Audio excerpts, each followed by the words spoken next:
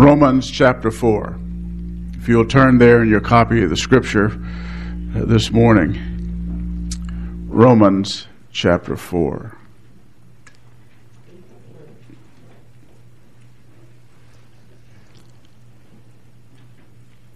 Beginning at verse 1. This text reads as follows. What then shall we say that Abraham, our forefather, according to the flesh, has found? For if Abraham was justified by works, he has something to boast about, but not before God. For what does the Scripture say? Abraham believed God, and it was counted to him as righteousness. Now to the one who works, his wage is not credited as a favor, but as what is due. But to the one who does not work, but believes in him who justifies the ungodly, his faith is credited as righteousness. I'm using as a subject for these verses this morning, how is man justified? The most important question of man's existence is this: how can he be right with God? If you take a survey of the man on the street, or even some church members, the reply may be akin to that of the Smith Barney investment firm's commercial of some years ago. Maybe you remember that commercial. There was an elderly gentleman who was quite grave. He had gravitas. He was an actor, John Houseman. I remember it really well. And the tagline that he repeated for that investment firm was this: we make money the old-fashioned way. We earn it. That is the notion for how some people believe one comes into a right relationship with God. They believe it is by self-effort. They believe it is by their works. They believe that they earn it. The anniversary of the Protestant Reformation, which we remarked about just a moment ago, reminds us that the Roman Catholic Church held and still holds this view that you have to earn it. According to their teaching, justification, or being justified by faith, is like this. Get the equation. Faith plus works equals justification. The equation shows that works, or works righteousness, play a saving role in their doctrine of justification. To put it differently, you must earn your justification. The Reformers protested. They protested this theological idea, this assertion as to how man comes into a right relationship with God. They asserted that it is like this. Listen to this. Faith equals justification plus works. Let me restate that. Faith equals justification plus works. In other words, one is justified by faith and works follow. Works or efforts have no saving role. What you can see immediately in comparison of these two ideas about how a man is right with God, that we have utterly different means of being saved. In fact, the Reformers developed a Latin language slogan to capture the important truth of justification by faith alone. And that phrase is this: sola fide, faith alone. In fact, sola fide, or faith alone, was the material cause of the Reformation. The material cause, what that means is it was the chief matter under dispute. The Reformers disputed with Rome as to how one comes into a right relationship with God. And they were right in saying that justification is by faith alone, for it is at the heart of the gospel. If one denies justification by faith alone, one denies the gospel. If you say it is faith plus works, you're saying, I have a different gospel.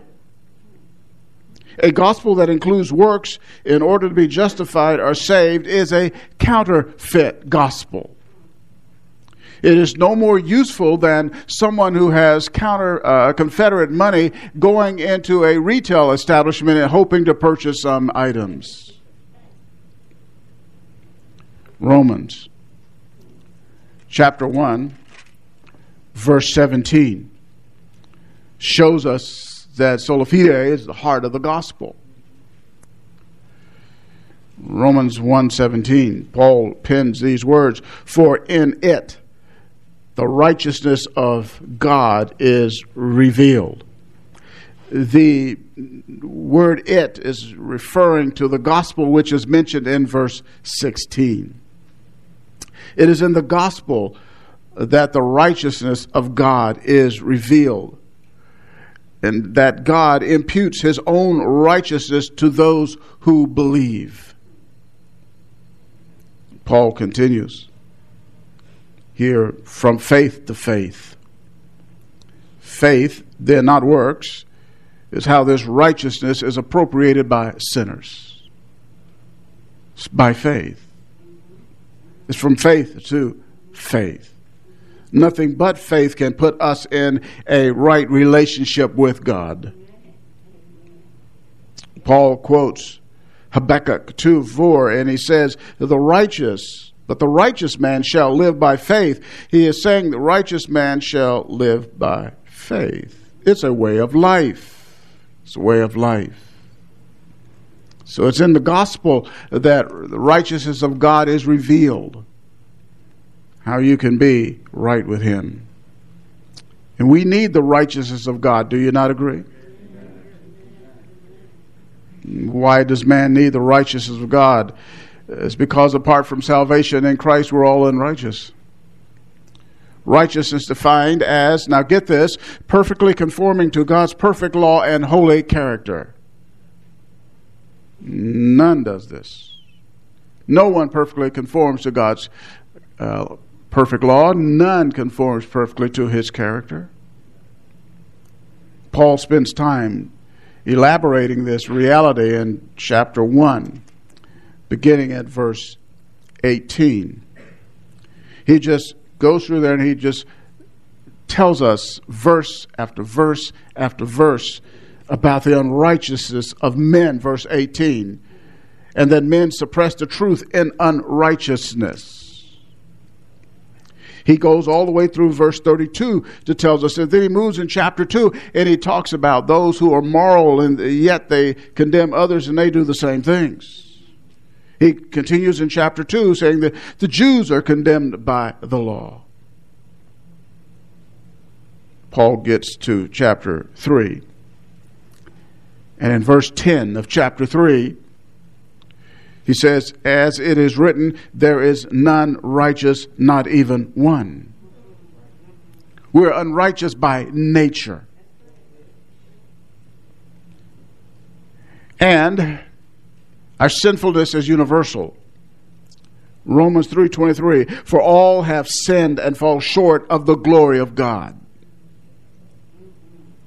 There are no exceptions. So the Apostle Paul teaches the unrighteousness of men from Romans chapter 1, verse 18 through Romans chapter 3, verse 20. At 3:21 of Romans,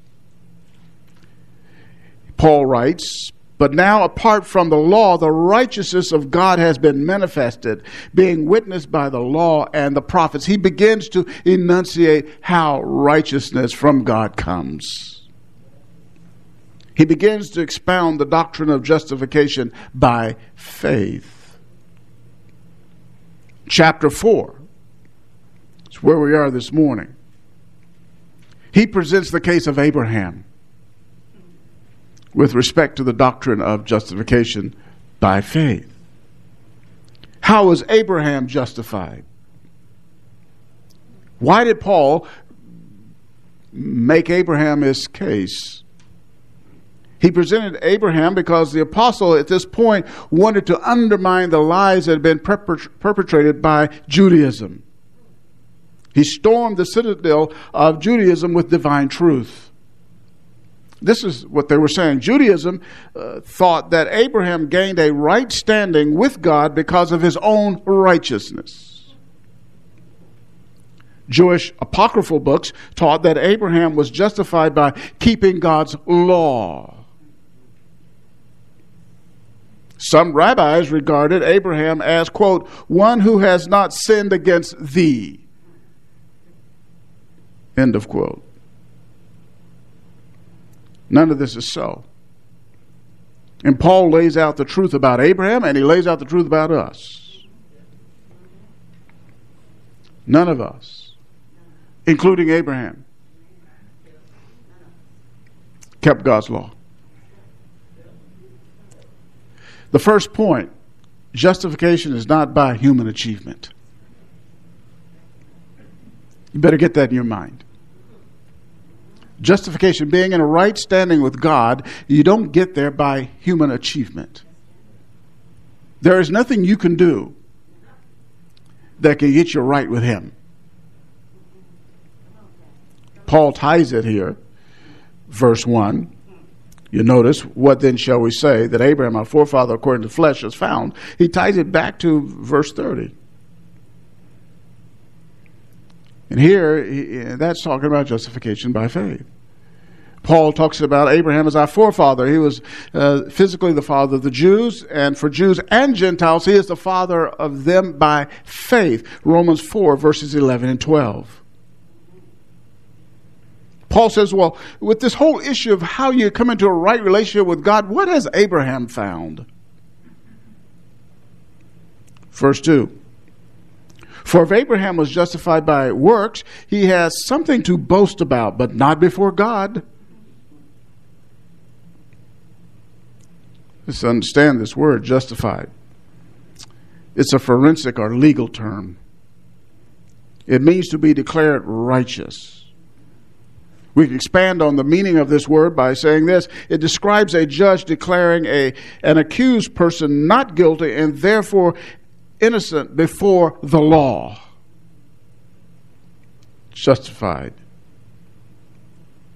For if Abraham was justified and declared righteous by his works, he can't do that before God.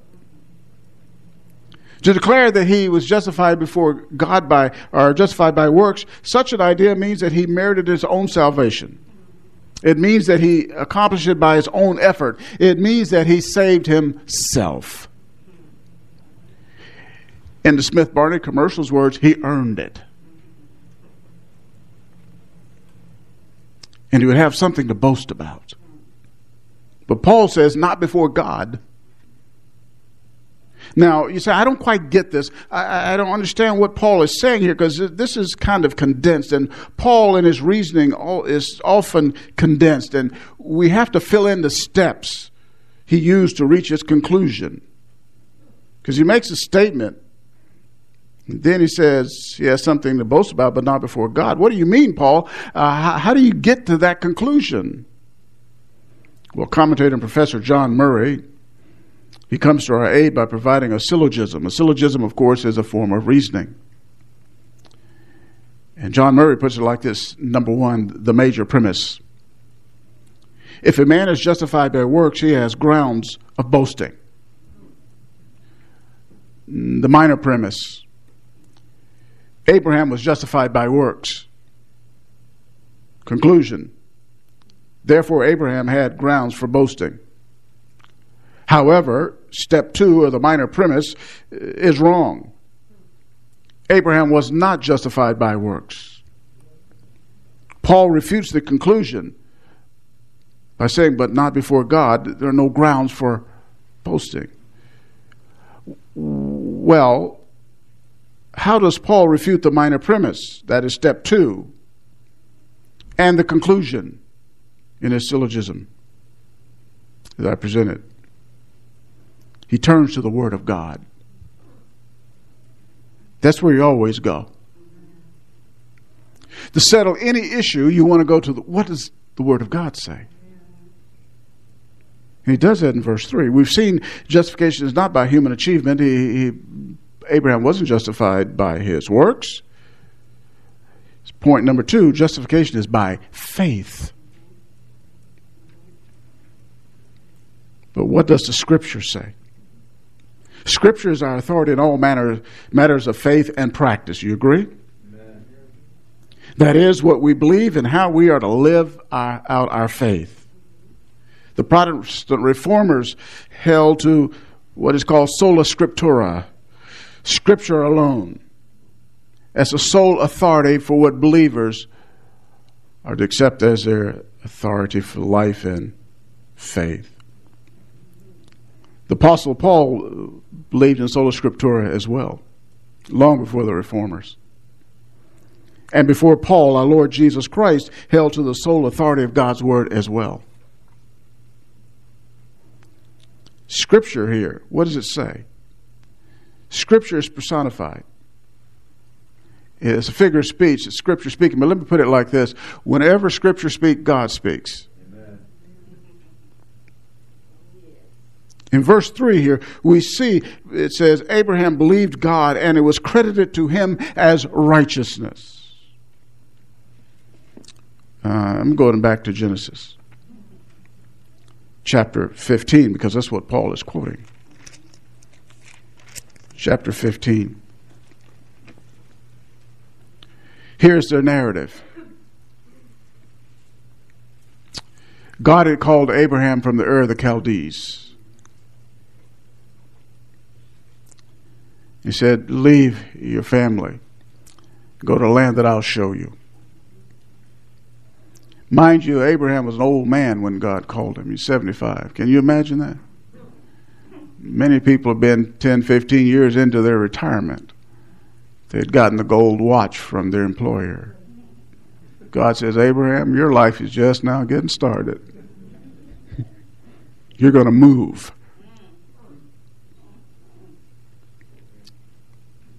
And in chapter 15, Abraham wondered about the promise of descendants. Verse 2, it says, Abram said, O Lord God, what will you give me since I am childless and the heir of my house is Eliezer of Damascus? In other words, why don't you allow him, my servant, to be my inheritor? Because after all, Sarah and I are going to need somebody to bury us. We don't have any children. There's no offspring born in my house to be my heir. Then the word of the Lord came to him in verse 4. This man will not be your heir, but one who will come from your own body. He shall be your heir. Now, Abraham's an old guy. By the way, I had a man tell me some years ago, not long ago, he claimed to be a preacher. He told me at my age that my wife and I were going to have a child and we're going to have a certain name for him. I said, that's nuts. No, he didn't mean adopt one, that we were going to actually have one. I said, do you know how old I am? He misinterpreted Scripture. This is for Abraham. This ain't for you and me. Praise his holy name.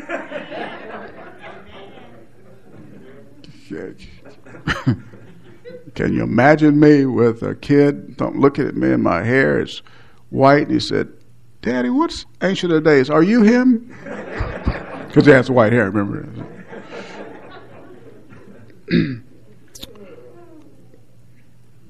So this is an amazing thing. Abraham is an old man. And God is saying, you're going to have an heir from your own body. And then he takes him out in verse 5 and so he could look at the heavens and count the stars if you're able to count them. And he couldn't, obviously. And he said to him, so shall your descendants be. Someone has said that the number of stars equal the number of grains of sand on all the seashores in the world.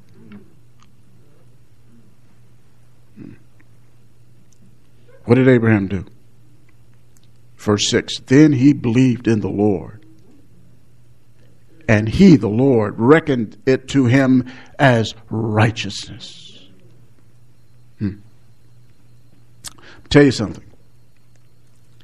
Abraham didn't do something. He believed God. He didn't do any work. He believed God. When it says he believed God, W.H. Griffith Thomas said this, that the word believe comes from the same root as amen. So by Abraham believing that God was going to do what was humanly impossible, he was saying amen to God.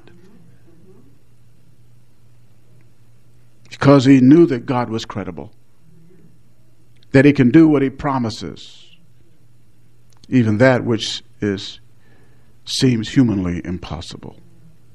And innumerable descendants would come from the body of Abraham. Because he believed God, in our text back in Romans chapter 4, Abraham believed God, God credited to Abraham righteousness. That word credited, logizomai in the original language, is an accounting term. A term used by bookkeepers. It means to reckon. It means to impute.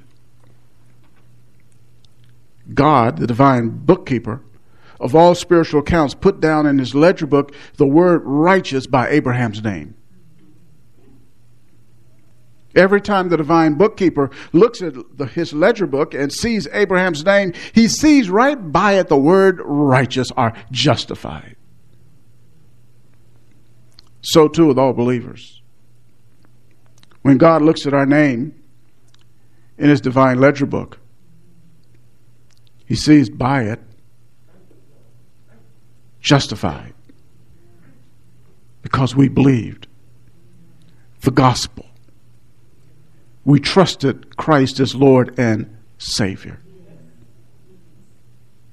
And we have the gift of righteousness, justification by our name. What a magnanimous gift. Romans 5:17 says, righteousness is a gift. Only a gift like this could be given by God. And he gave it to us. No works are involved. It's a good thing, amen. If you would look at Romans chapter 3, verse 28, you can see this. Paul writes there in that text, for we maintain that a man is justified by faith apart from works of the law. No law keeping. Justified by faith alone is another way to say it.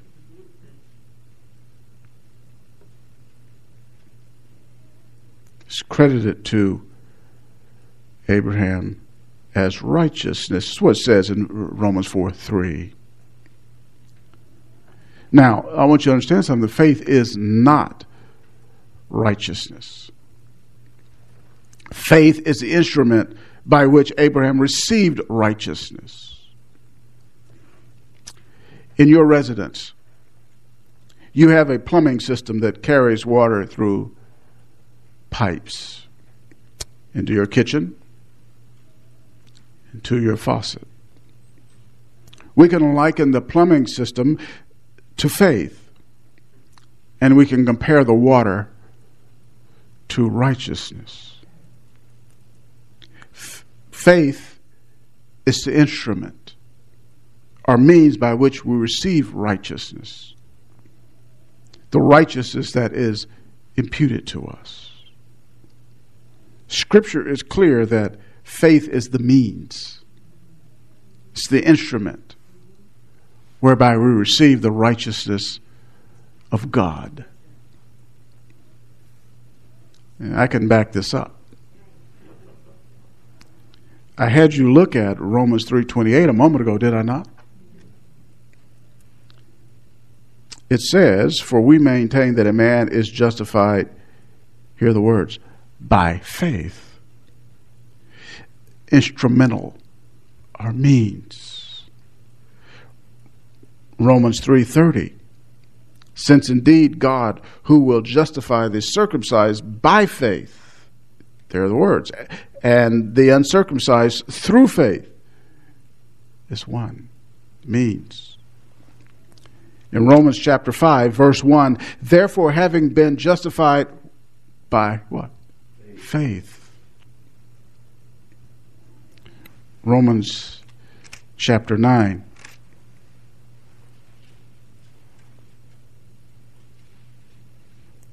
verse 30. You can look at the bottom of the verse. Romans 9:30, you see two words. And they are by faith. By faith. All those words tell us that the means of our receiving righteousness is by faith.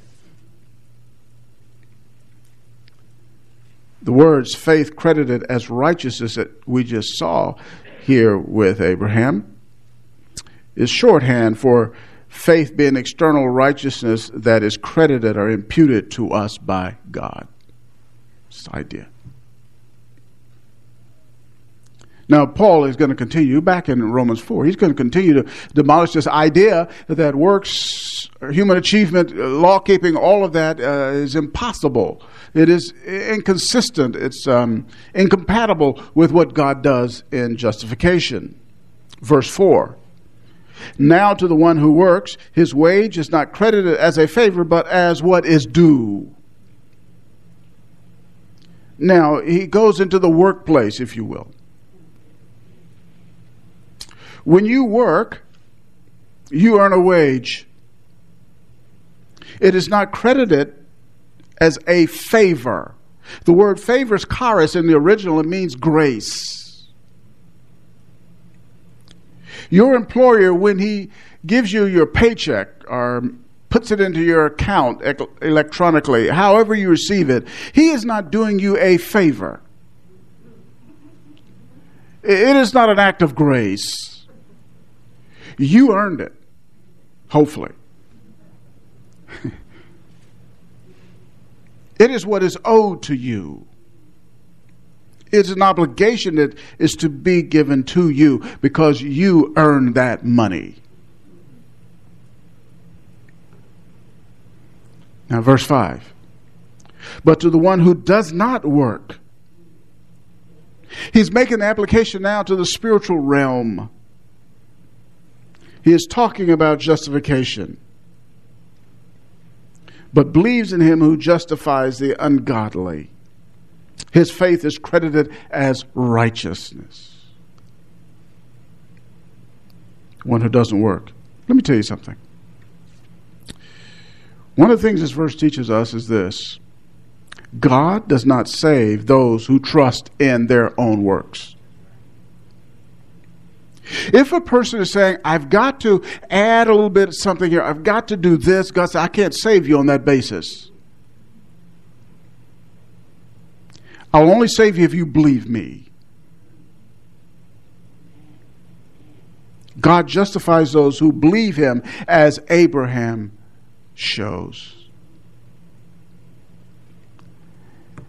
And it says here in the text, who justifies the ungodly. I have that underlined in my Bible. You know why? Because every single human being born in this world, save the Lord Jesus Christ, is ungodly. Ungodly means those who lack reverence for God, devotion to him, and who do not worship him. They're the ones that Paul indicts in Romans 1:18, for the wrath of God is revealed from heaven against all ungodliness and unrighteous men who suppress the truth in unrighteousness. God justifies the ungodly, and that includes Abraham. Abraham was not born righteous, right? Abraham, when God called him from the Ur of the Chaldees, was a worshiper of the moon god Nana.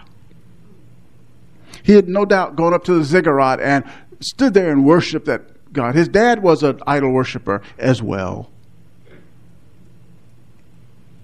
God called him from there and justified him. That's good news.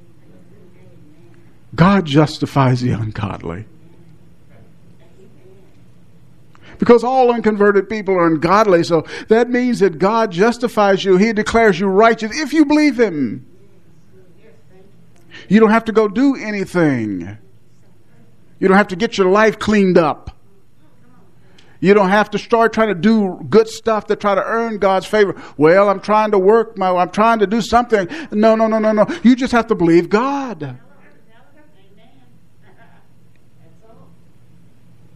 Thank God for that. We don't have to try to do something to merit God's favor, His grace. In fact, you can't merit grace. That doesn't make sense. Because grace is freely given, cannot be earned. God justifies the ungodly.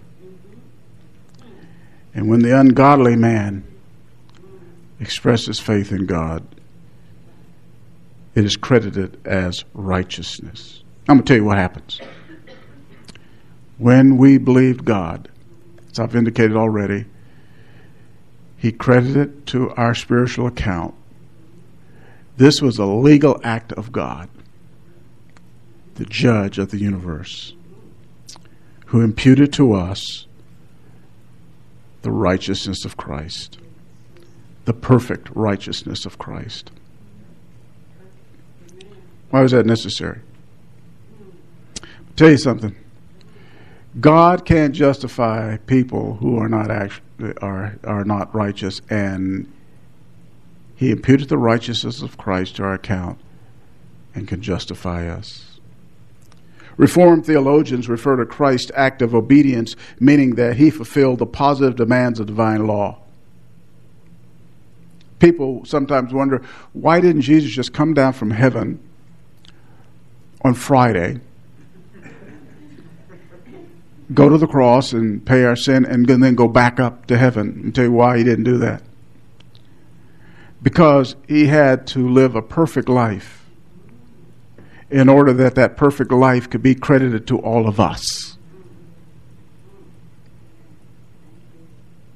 He had perfect righteousness. He fulfilled all the demands of divine law. He loved God the Father perfectly. He loved His neighbor perfectly. Where we fail and routinely fail, Jesus perfectly fulfilled the law of God. His life was perfect from beginning to end. He walked in perfect obedience to God and everything. And it is that perfect righteousness that is imputed to us. It's given to our account. Now, I want to say to you that Abraham, he heard that God's plan included justifying the Gentiles. That was God's plan all along. All the way back in the Old Testament. Paul in verse 8 says this, Galatians 3:8, the scripture foreseeing that God would justify the Gentiles by faith preached the gospel beforehand to Abraham, saying, all the nations will be blessed in you. God's plan, when He called Abraham from the Ur of Chaldees, when He gave him the plan in Genesis chapter 12, He said all the Gentiles will be justified. All the nations will be blessed in you. Gentile justification by faith. That means you and me. Now, sometimes people want to know, well, what about Jesus Christ? Where does this fit in with Abraham and all the Old Testament people? Well, this is how it fits in. Jesus said in John 8:56 that Abraham rejoiced to see his day. He knew that Messiah was coming. The promises that He had made to him, Abraham and Isaac and to Jacob, were going to be culminated in Messiah. All the Old Testament believers were saved or justified by the same method as Abraham. They were justified by faith. The late Dr. James Montgomery Boyce, in his commentary on Romans, gives us a survey of some Old Testament figures who were saved by faith alone, looking to Christ. He interviews first Adam, the first man. He sinned. And the interviewer, Dr. Boyce, said, "Did you believe that you could be saved by works? Or did you anticipate the coming of Jesus Christ and ground your faith in him?" Adam replies, "You know that after I sinned, God came to me and announced the coming of the Savior who would crush the head of Satan, and I believed God." But what about Jacob? "I wasn't saved by my works or by my ancestry either, even though I was the grandson of Abraham." In Genesis 49:10, he believed that there was going to be a ruler. The scepter would not depart from him until he came to whom it belonged, and that was a reference to Messiah.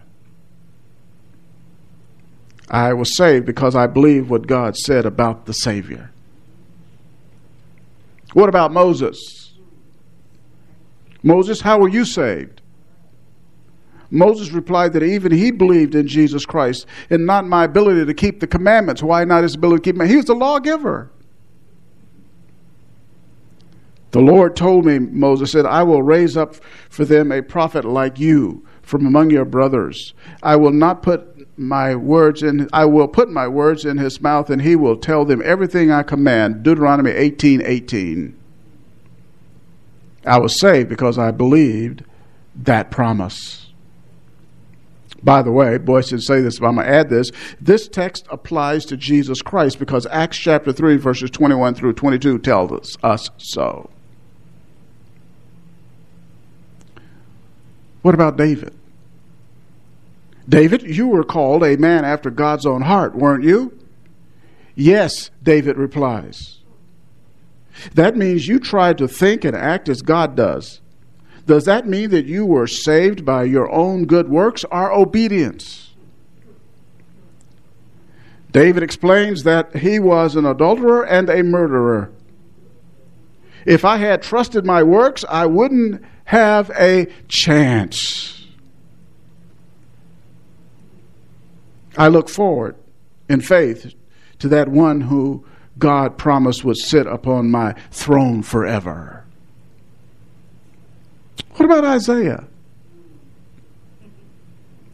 Isaiah says, "I look forward to the," quote, "man of sorrows, who would take my transgressions on himself. We all, like sheep, have gone astray. Each of us has turned to his own way, and the Lord has laid on him the iniquity of us all." Isaiah 53:6. Daniel? Daniel prophesied the coming of the anointed one. 9:25 of Daniel. Micah, the prophet. What about him? He revealed that he, Messiah, Jesus, will be born in Bethlehem of Ephratah. Remember Micah 5:2. Boyce didn't ask, so I'm going to throw this one in. Remember Rahab the harlot? Justified by faith. Remember Ruth? Justified by faith. All these people believed God. All have been saved the same way. They were justified men. If you're a Christian, you are a justified person. You've been declared right. You've been declared righteous. If you're not a Christian, you're not right with God. Rather than being in the right with him, you're in the wrong with him. His condemnation rests upon you. His wrath is being revealed from heaven against you. You must be right with him. That's why I say the most important question of man's existence is this: how can he be right with God? Why is it? Because eternity is at stake.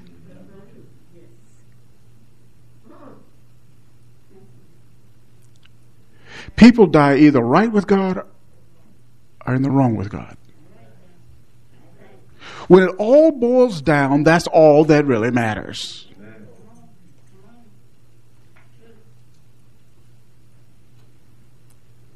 You want to be right with your Creator, and He's provided a way for that. He says, believe me what I say about my Son, the Lord Jesus Christ. Come to Him by faith and in repentance. Submit your life to Him, and He will save you. I will save you, and I will give you His righteousness, and you will be right with me. Then you're good to die. You know you can die all right if you're saved. You're good, as they say, to go. Go into heaven, into eternity, if you're right with Him. If you're not ready. Remember a preacher, pastor, his mother was ill, and he had gone to talk to her. She's in the hospital. She wasn't doing well. He exits the hospital room and said, she's not ready. Not ready to die because she wasn't saved. But you know, whether you're ready or not, you're going to die. When we were kids, you know, we played that game, hide and seek. Ready or not.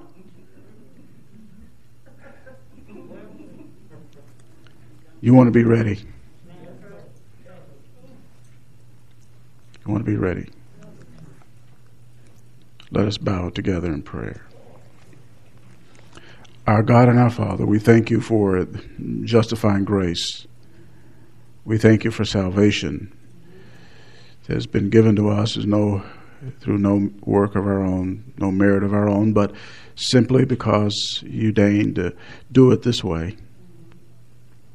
You granted it to all who believe in you. Lord, I pray for anyone in this room at this hour, anyone listening live stream who has not come by faith to Christ, the risen Lord, and that you might open their eyes and redeem them.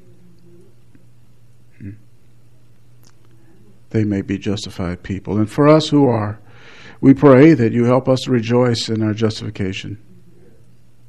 Walk in humility and joy and thanksgiving to you for what you've done for us. For you have settled our eternal issue forever. And we bless your name for that. Pray these things now in Christ's name. Amen.